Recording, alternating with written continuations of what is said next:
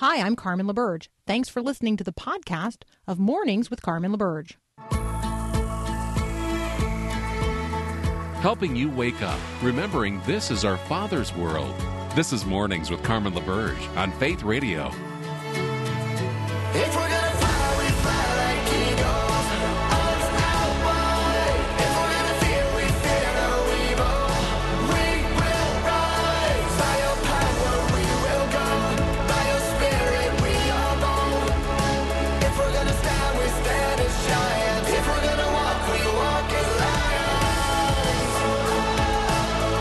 All right, sometimes I open with some kind of monologue. Today, because I already know Peter Kapsner is in the studio with Paul Perot, we're going to jump immediately to an open mic conversation with Peter so I can thank him for covering for me last week. So thank you, man. Hey, no problem, Carmen. It was so fun to be with your listeners and just the different guests. You guys do such a great show here in the morning, so it's fun to just be in the chair for a week.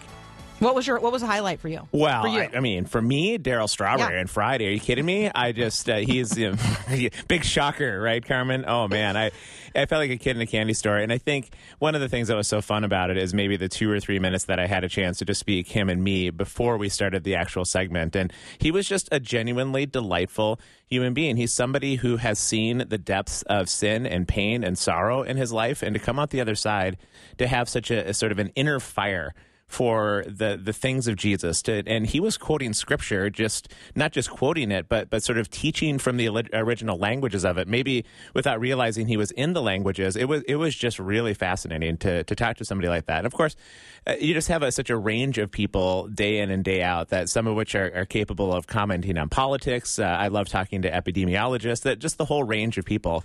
It was really a fun 2 hours every day. All right, and then I got a video of you preaching a sermon on Sunday. You did? Really? I did. So I'm going to function. Yeah, can you believe that churches will let me do that from time to time? I know it's a little stunning to you and Paul. I'm gonna function here like the Danish government wants to function, and have you now submit your sermon manuscript so that I can determine whether or not the things you said were, I don't know, up to snuff.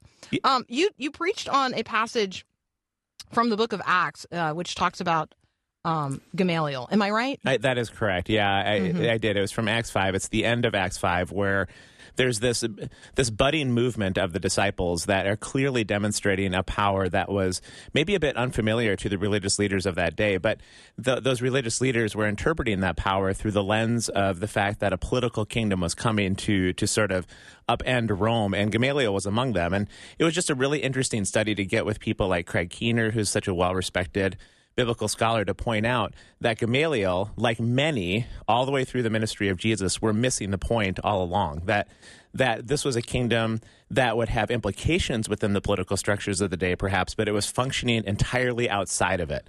And it was just an interesting passage to look at, that how many people were looking at the ministry and message of Jesus, assuming that he would be working through the earthly kingdoms of the day when he was doing something entirely different.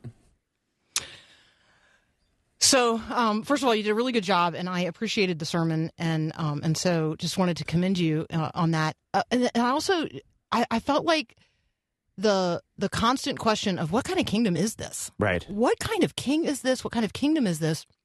And then if you fast forward, knowing what we know now about the way people like the one who becomes the Apostle Paul. So the way Saul's life is radically and utterly transformed by Jesus, and how even the disciples who sort of got there first, prior to Paul, had to then adjust again the way they thought about this king and the kingdom. What kind of king is this? What kind of kingdom is this? What are we talking about now? It's not just a Jewish movement. There are Gentiles involved, and there are Jews who come to faith like Saul, who then God lifts up and wants to allow to lead and do things that the rest of us maybe we're not either capable or well positioned to do. It is pretty extraordinary. It really, it's it really is. Yeah, one last piece. I know we got to run to break, but I just find it fascinating that Jesus' first words to his followers on the Sermon on the Mount is, "Blessed are the people who know they don't have what it takes. Blessed are the poor in spirit, for they begin to hunger for something different. They begin to walk in God's kingdom in a different way." And you see that with Paul, right? He gets knocked off his horse. He realizes how poor in spirit has become, and God just unfolds this beautiful thing in front of him into the future. Hey, I will be the one who says when we go to break, by the way. And I will submit all future sermon manuscripts to you before I get them. Oh, my. All right, I'm going to be back with Peter Kapsner in just a moment.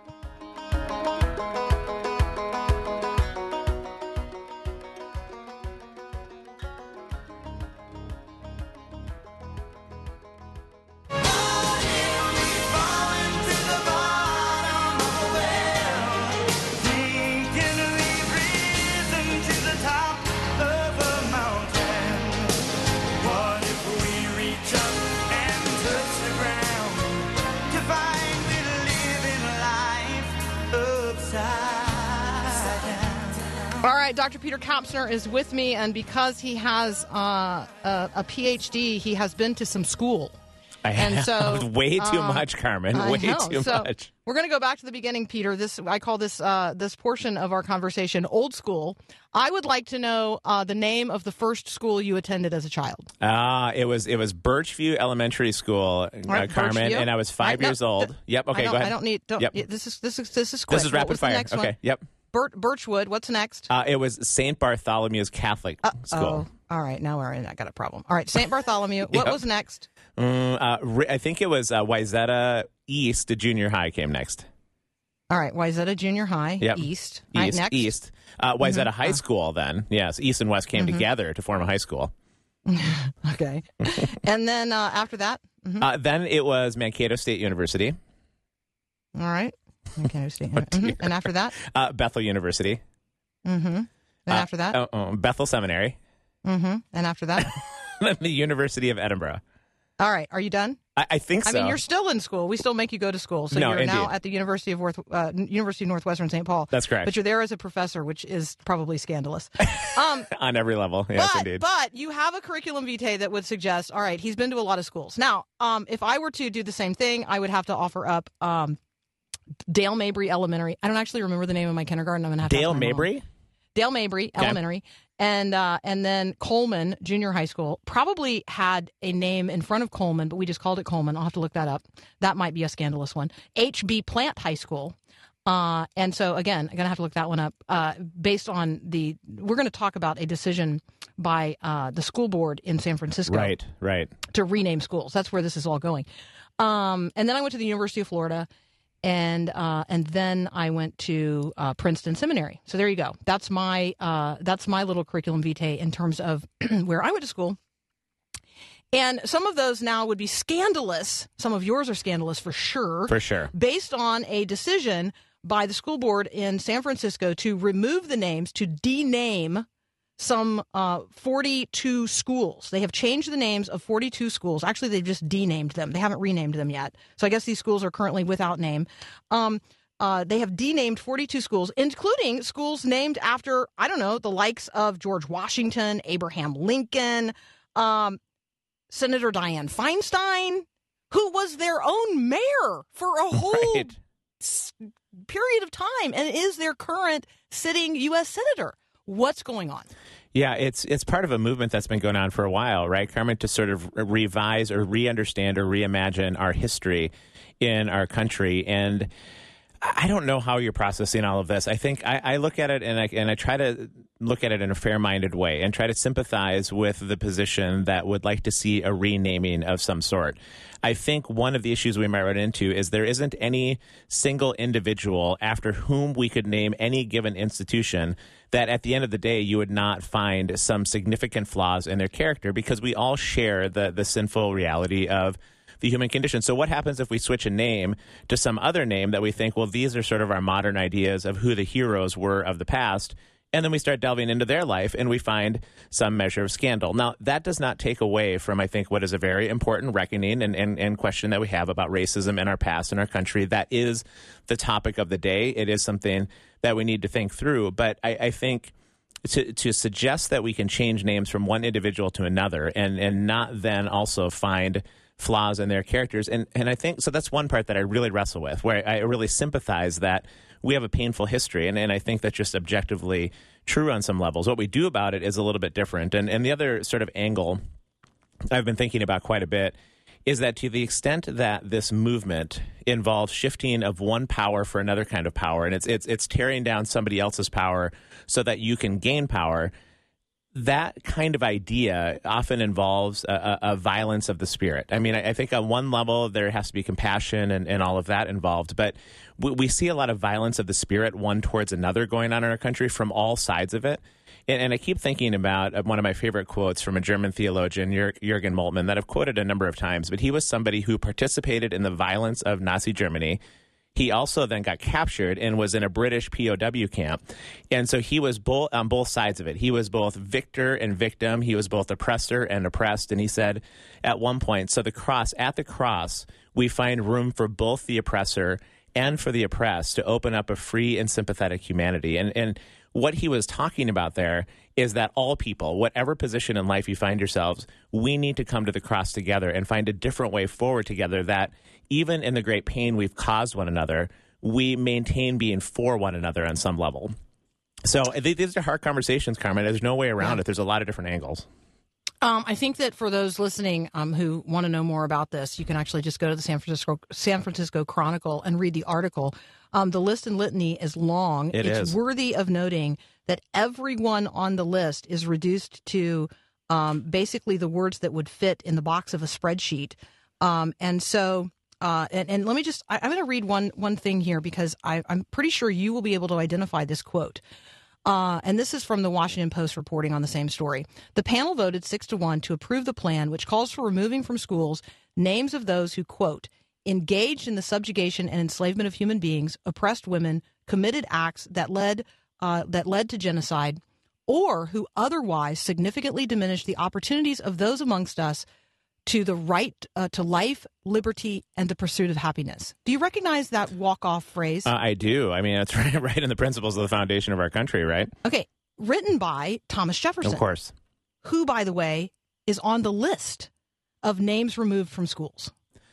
I think because he's reduced in the spreadsheet to one word, and that is slave owner. Exactly. And I want to be very quick to say chattel slavery is absolutely horrendous, horrible, awful, inexcusable, unacceptable, whatever derogatory and dysphomistic words you want to attach to it, I'm comfortable with.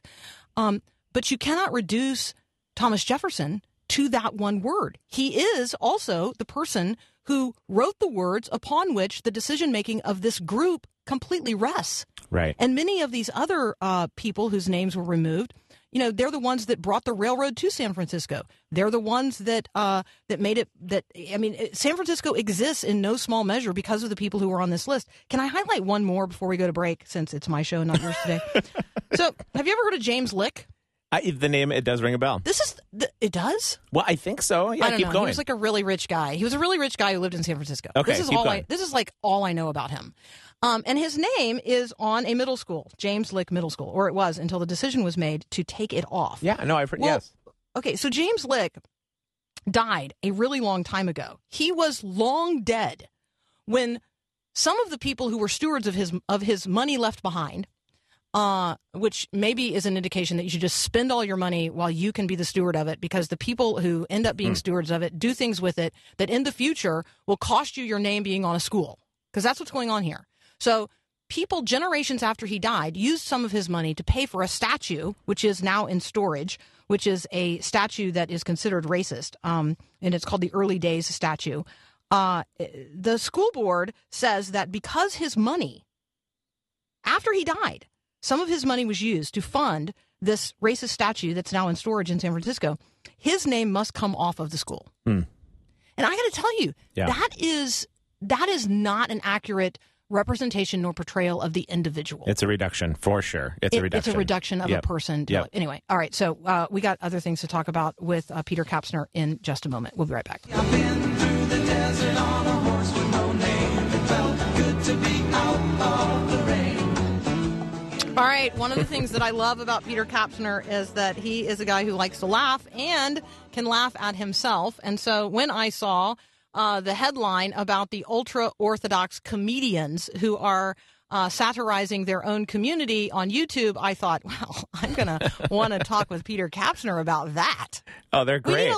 We need a little humor today, and this is sort of like religious humor of the best kind. It really is. It's so fun when people who are sort of insiders in a situation can also sort of stand outside their insider status and kind of poke fun at it, right? I don't know what that speaks to, but it really makes me laugh. And when it's not bitter, cynical kind of thing, when it just is more satire, and when you know they still really love being a part of the community that they are a part of. I just think that is some of the most mature kinds of looks at life. It is not taking things too seriously. It has wisdom associated with it. They, I think, are people who really are deadly serious about their faith at the same time. But gosh, Carmen, there's something about laughter, right?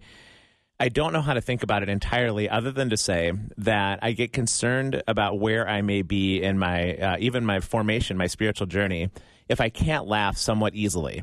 If there's an encumbrance in my life going on that prevents me from laughing, or if my laughter is only related to the tearing down of other people or sort of bitter and cynical. And I just think it's such a hallmark of people who are following Jesus that it doesn't mean that their lives are easy all the time. It doesn't mean that circumstances aren't going to really sort of press and pressure them in so many different ways. But boy, for the people that can still walk through life with a sense of wonder, laughter, and humor, those people I know that I have observed in the course of my life, I just think that's the kind of journey that I want. It means that I'm anchored somewhere different if I'm able to laugh with relative ease. And we actually have been talking about that with my students quite a bit, is yes, go learn the scriptures, and yes, enter into theological conversations and get into the very serious things of the age, but to do so as a person of good humor who has a ready and quick laugh, I think is a really interesting journey to consider in terms of how we consider our lives moving forward.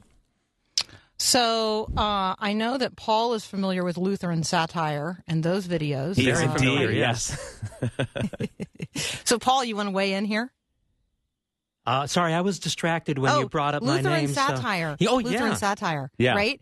So you guys can check out the Lutheran satire videos. I feel like sending people there is safe.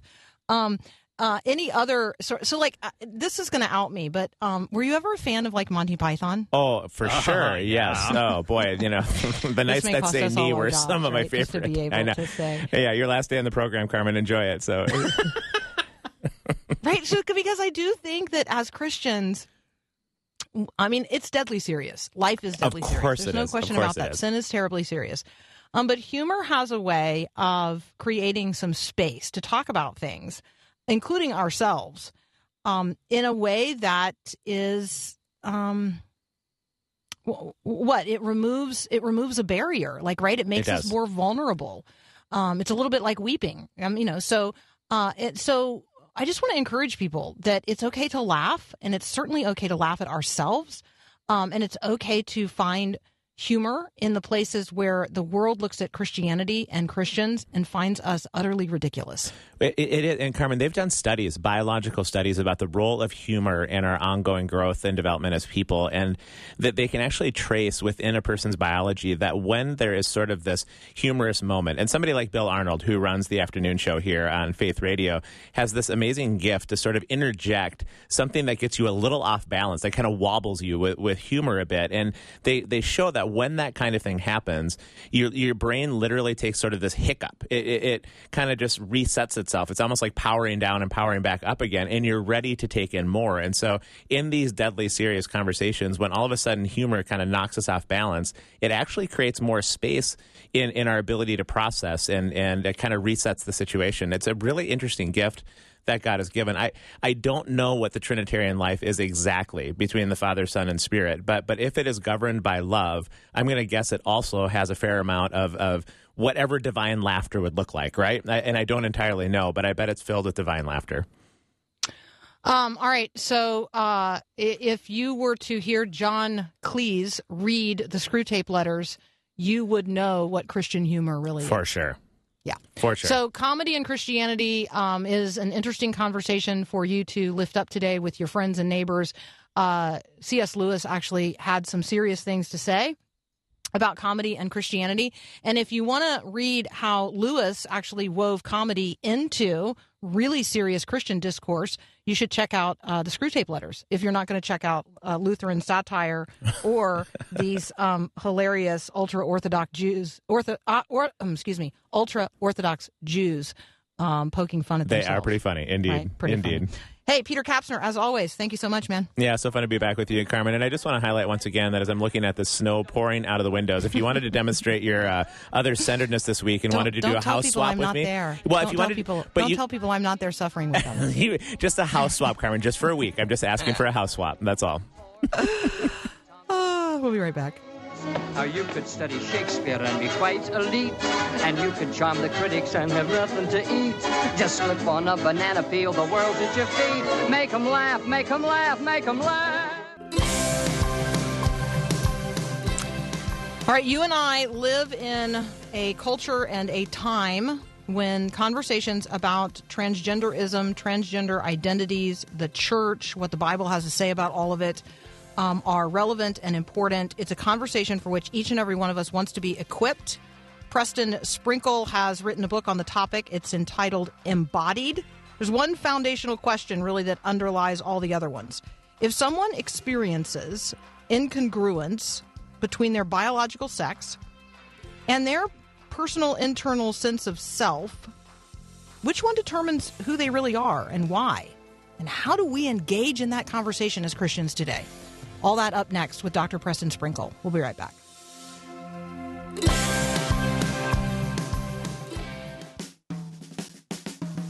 This is Max Lucado. God is the God who follows. I wonder, have you sensed Him following you through the kindness of a stranger, through a word well spoken or a touch well timed? Have you sensed His presence? If so, then release your doubts. Not easy to trust, you say? Try these ideas. Trust your faith and not your feelings. Your feelings have no impact on God's presence. Measure your value through God's eyes, not your own. God loves you. You are family, and He will follow you all the days of your life. See the big picture, not the small. It's never too late to begin again. Perhaps your home and health have been threatened. The immediate result might be pain, but the long-term result might be finding a Father you never knew. A Father who will follow you all the days of your life. This is Max Lucado.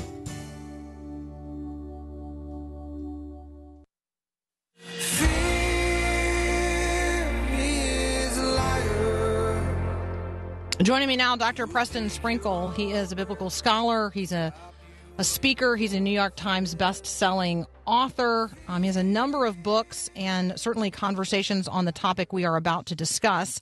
The newest book is Embodied: Transgender Identities, the Church, and What the Bible Has to Say. Preston, welcome to Mornings with Carmen. Hey, thanks for having me on. It's good to be here. Yeah, it's really good to talk with you. There's a number of places that we could start. Let's start with this. This is a really robust topic in the culture. It is often a topic Christians either avoid or talk about in a way that is derogatory and degrading. So why is it necessary as Christians to have this conversation? And why is it necessary for us to do so with the dignity of the individuals directly involved completely in view the whole time?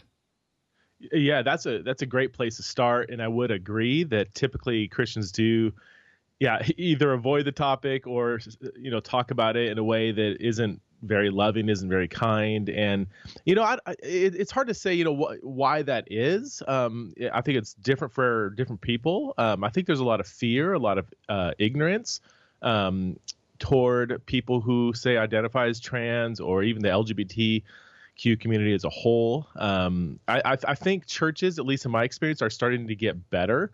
But I think when a topic or a person or an identity is just foreign to you, I think it's easy to vilify it or just kind of brush it off or just ignore it. But I think deep down Christians are wanting to have this conversation. I think more and more kids are coming out as trans or non-binary. I think in the culture is talking about it a lot more. So I think Christians, maybe not publicly, but at least privately, I think they are asking some really good and hard questions about this topic. So I think it is time to have the conversation. All right, so let's jump into a conversation going on in families across the country. My son, my daughter, my neighbor, my friend, my aunt, my uncle is now identifying as trans. I have just learned this. What do I say? How do I respond? How do I behave? What questions do I ask, not ask? Yeah. So the very first question, if somebody, says, hey, I'm trans, or, they come out to you for the first time, the very first question is, thank you for telling me that. Can I get a better understanding of what that term even means? Because in this conversation, the term trans or transgender or other identity markers, they can mean some very different things to different people. So, for instance, I have several friends who identify as trans, and for each one, that term means something different. For one person, I can think of one person in particular, a biological male says he's trans, and when he says he's trans, what he means is that he believes that he, while being biologically male, is actually a woman. Like that is who he says he is. Agree or disagree, that's his claim. Now, another friend of mine who is a very faithful follower of Jesus, she also identifies as trans. All she means is that she experiences a psychological condition called gender dysphoria. This second friend of mine is a biological female, believes she is a biological female, does not say she was, born in the wrong body. She's pursuing Jesus, as much as any of us are. And yet she experiences a psychological condition. So for her, the term trans is simply a synonym for this, unwanted condition that she has to wrestle with. So the term trans can mean many different things to many different people. If you've met one trans person, you've met one trans person. So the first question is, hey, thank you for telling me that. What do you mean by that term? Help me to understand, what that term means to you. So I want to investigate something with you in terms of what you just said. I noted that as you were describing these two friends, you continued to consistently use pronouns that describe their biological identity, even when in the case of the biological male friend who now identifies as female, he might now have his preferred pronoun be she. Can you just talk with us a little bit about the linguistic exercise that we're in the midst of? That's probably one of the most volatile aspects of this conversation. I think there's good people on both sides. With regard to the first person I described, who is a biological male, he's not really, that one's a little tricky. I think in certain contexts, I might refer to him as whatever he prefers me to refer to him as. He has been, in an old, he's an older person who's not really public to a lot of people. He's very used to being called he. He doesn't really think twice about it. My second friend, again, I believe she's female, so she's fine with she. I do have other friends who do prefer different pronouns, whether it's, pronouns of the opposite sex, or maybe even they or them, which is kind of more of that one's a little awkward because it's a plural pronoun, but it's also a bit neutral too. It's not either, he or she. So here's my general take is when I'm meeting somebody, maybe I don't know who they are. I refer to the pronouns or name that they want me to refer to them as. I want to meet somebody where they're at, so hopefully so that I can be invited into a relationship and walk with the person and hopefully, help them in the journey, towards Christ. So But I would say I think that as part of Christian discipleship, our ultimate goal should be to fully identify with the biological sex that God has created us to be. But that can be a journey for some people. And again, if somebody's suffering from what can be a really severe psychological condition, learning to embrace their biological sex can be an incredibly difficult journey. And those of us who don't have gender dysphoria don't really have a category for what that feels like. And yet we do have a category for what it's like to struggle with anger. I know some Christians who have been believers for 50 years, and I'll see them lash out at their wives or lust or, fall into porn use or whatever, or overdrink or overspend, or there's all kinds of things in the Christian life that are, we'll go to the grave with a limp, a spiritual limp. So if somebody is suffering from gender dysphoria, it may be an ongoing journey to learn to embrace their biological sex. So while I do think the ultimate goal would be to identify as and embrace your biological sex, I want to meet somebody where they're at. And if using a pronoun they prefer is meeting them where they're at, then I'm going to do that as a Christ follower. But I want to acknowledge that there are really good Christians who would have good arguments to the contrary, and we can wrestle with those. All right, I'm talking with Dr. Preston Sprinkle. We are talking around and about his new book, Embodied. And let me just encourage you, if this is a conversation that is going on in your family, it's going on in your community. I mean, it is going on in the world. The question is whether or not we are prepared to be people who participate in the conversation in a way that is honest to God and also honest to the experience of people around us. So let me just encourage you to consider Embodied, Preston Sprinkle's new book. We're going to continue this conversation in the moral questions surrounding all of this and what the Bible has to say about human beings created, male and female, distinctly in the image of God, what that means in terms of the transgender experiences of people around us today. We'll be right back. Who am I that the eyes that see my sin would look on me with love and watch me rise again? Continuing my conversation with Dr. Preston Sprinkle, we are talking about his brand new book, Embodied: Transgender Identities, the Church, and what the Bible has to say. Preston, so many directions that we could go, so many questions swimming around. So I think that for many of us, there is in the church, there is a conversation about genuine receptivity when a person who is trans-identified wants to be a part of the church. What does that look like? How does that work? What if it's a kid who grew up in our church and is now identifying in this way? Can you just help us roam around in that complexity? Yeah, that's a great word, complexity. And again, I think acknowledging that there's so many different journeys and meanings that underlie the very trans identity that we're talking about, and really getting to know the individual.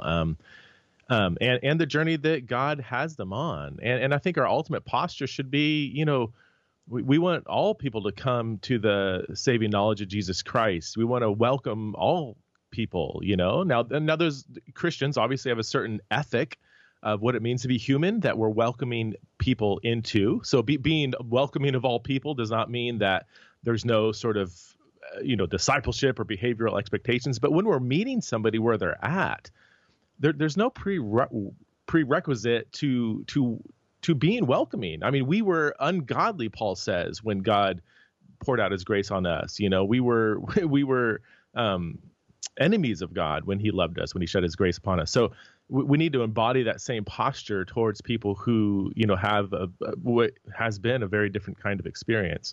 And also, I think we need to understand that there is oftentimes a history here between the church and LGBT people as a whole. So when you meet somebody who identifies as LGBT, or especially, T, the transgender, identity, oftentimes they may have all kinds of stigma and assumptions, and maybe a lot of pain and shame associated with the Christian church. So it's not like they're, coming to you on neutral grounds. Like, they're coming to you with probably a lot of really negative assumptions about Jesus, about the church, about Christians. So I think seeking to undo some of those really negative assumptions that Christians are hateful or unloving or unkind or, love to shame and say mean things about trans people. Like, I think undoing some of those assumptions up front is also really good.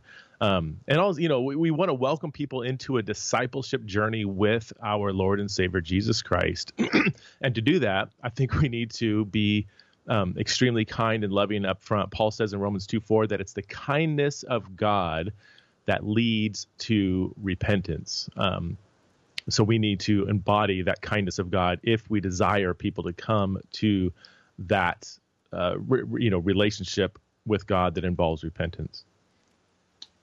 So, Preston, I guarantee you there are people listening right now who are wondering things about the culture and why there seems to be a rising tide of individuals who find experience incongruence between their biological sex and their personal identity. Can you just talk a little bit about maybe why, by your observation, there is a seeming growing percentage of individuals who experience this incongruence? Yeah, and it's not just you're spot on.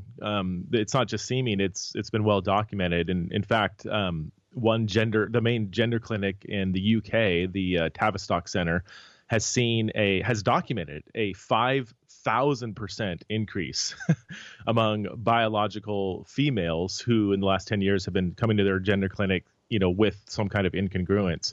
I think with males, it's about 2,000% increase in the last 10 years. And this has been about this, the same kind of percentages exist across most European or Western countries, including the United States, Canada, Australia, and so on. Which that's interesting that it is kind of a Western, largely white, educated, wealthy culture that's experiencing this.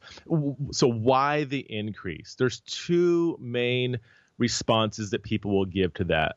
Some people say, well, because our culture is more accepting now, people who would have been publicly out with their identity 10, 20 years ago are now coming out with their identity. But the percentage has been the same all along. They just had to keep it in secret. That's one response to the rise in percentages. Another response would say, well, that might be part of the reason for the seemingly, high increase in numbers. But it does seem that culture is playing some role, that society is playing some role in, shaping or nudging people into this trans identity. So I think there's a bit of truth in both of these responses. I do think the second response, there's definitely something there. And again, this has been well documented that the seemingly the sudden rise in teenagers identifying as trans, non-binary, genderqueer does seem to be influenced, at least in part, with cultural influence, getting ideas from heavy social media use, other people, giving them these very categories and people kind of being, I don't want to say wooed into it. That might be a little too strong, but in some cases that is what's going on. That there are people who are kind of planting ideas in people's minds to embrace this identity. So, and that gets really, this whole conversation is so volatile and everything I said is super debated, but in my research and experience, there's definitely something in society that's playing the role here. All right, I'm going to direct you, if you're listening right now, to check out what Preston is posting at prestonsprinkle.com, namely a series of podcasts on this topic, diversity of trans. It's just awesome. I listened to part 4. There's no way we could talk about that topic in any way that is any better than the way that it's done there in that podcast on detransitioning and gender ideology. It's just excellent. So really want to direct you there, PrestonSprinkle.com. The book is Embodied, Transgender Identities, the Church, and What the Bible Has to Say. If this is your heart issue, if this is an issue in your home, we do have a limited number of books to share with you today. And so you just text the word book to 877-933-2484. I really want to put these books in the hands of people who are dealing with this in their own families, in their own communities, for whom this conversation is really raw right now. The book is Embodied. We do have complimentary copies to share with a limited number of listeners. So go ahead and text the word book to 877-933-2484 if this is really your heartbeat issue today. Preston Sprinkle, thank you so much for being with us. You guys can visit with Preston at PrestonSprinkle.com. We'll be right back.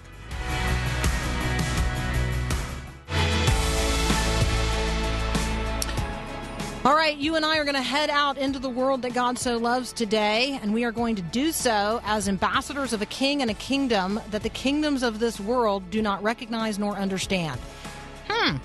So that makes us weird and a little bit wacky and totally wonderful.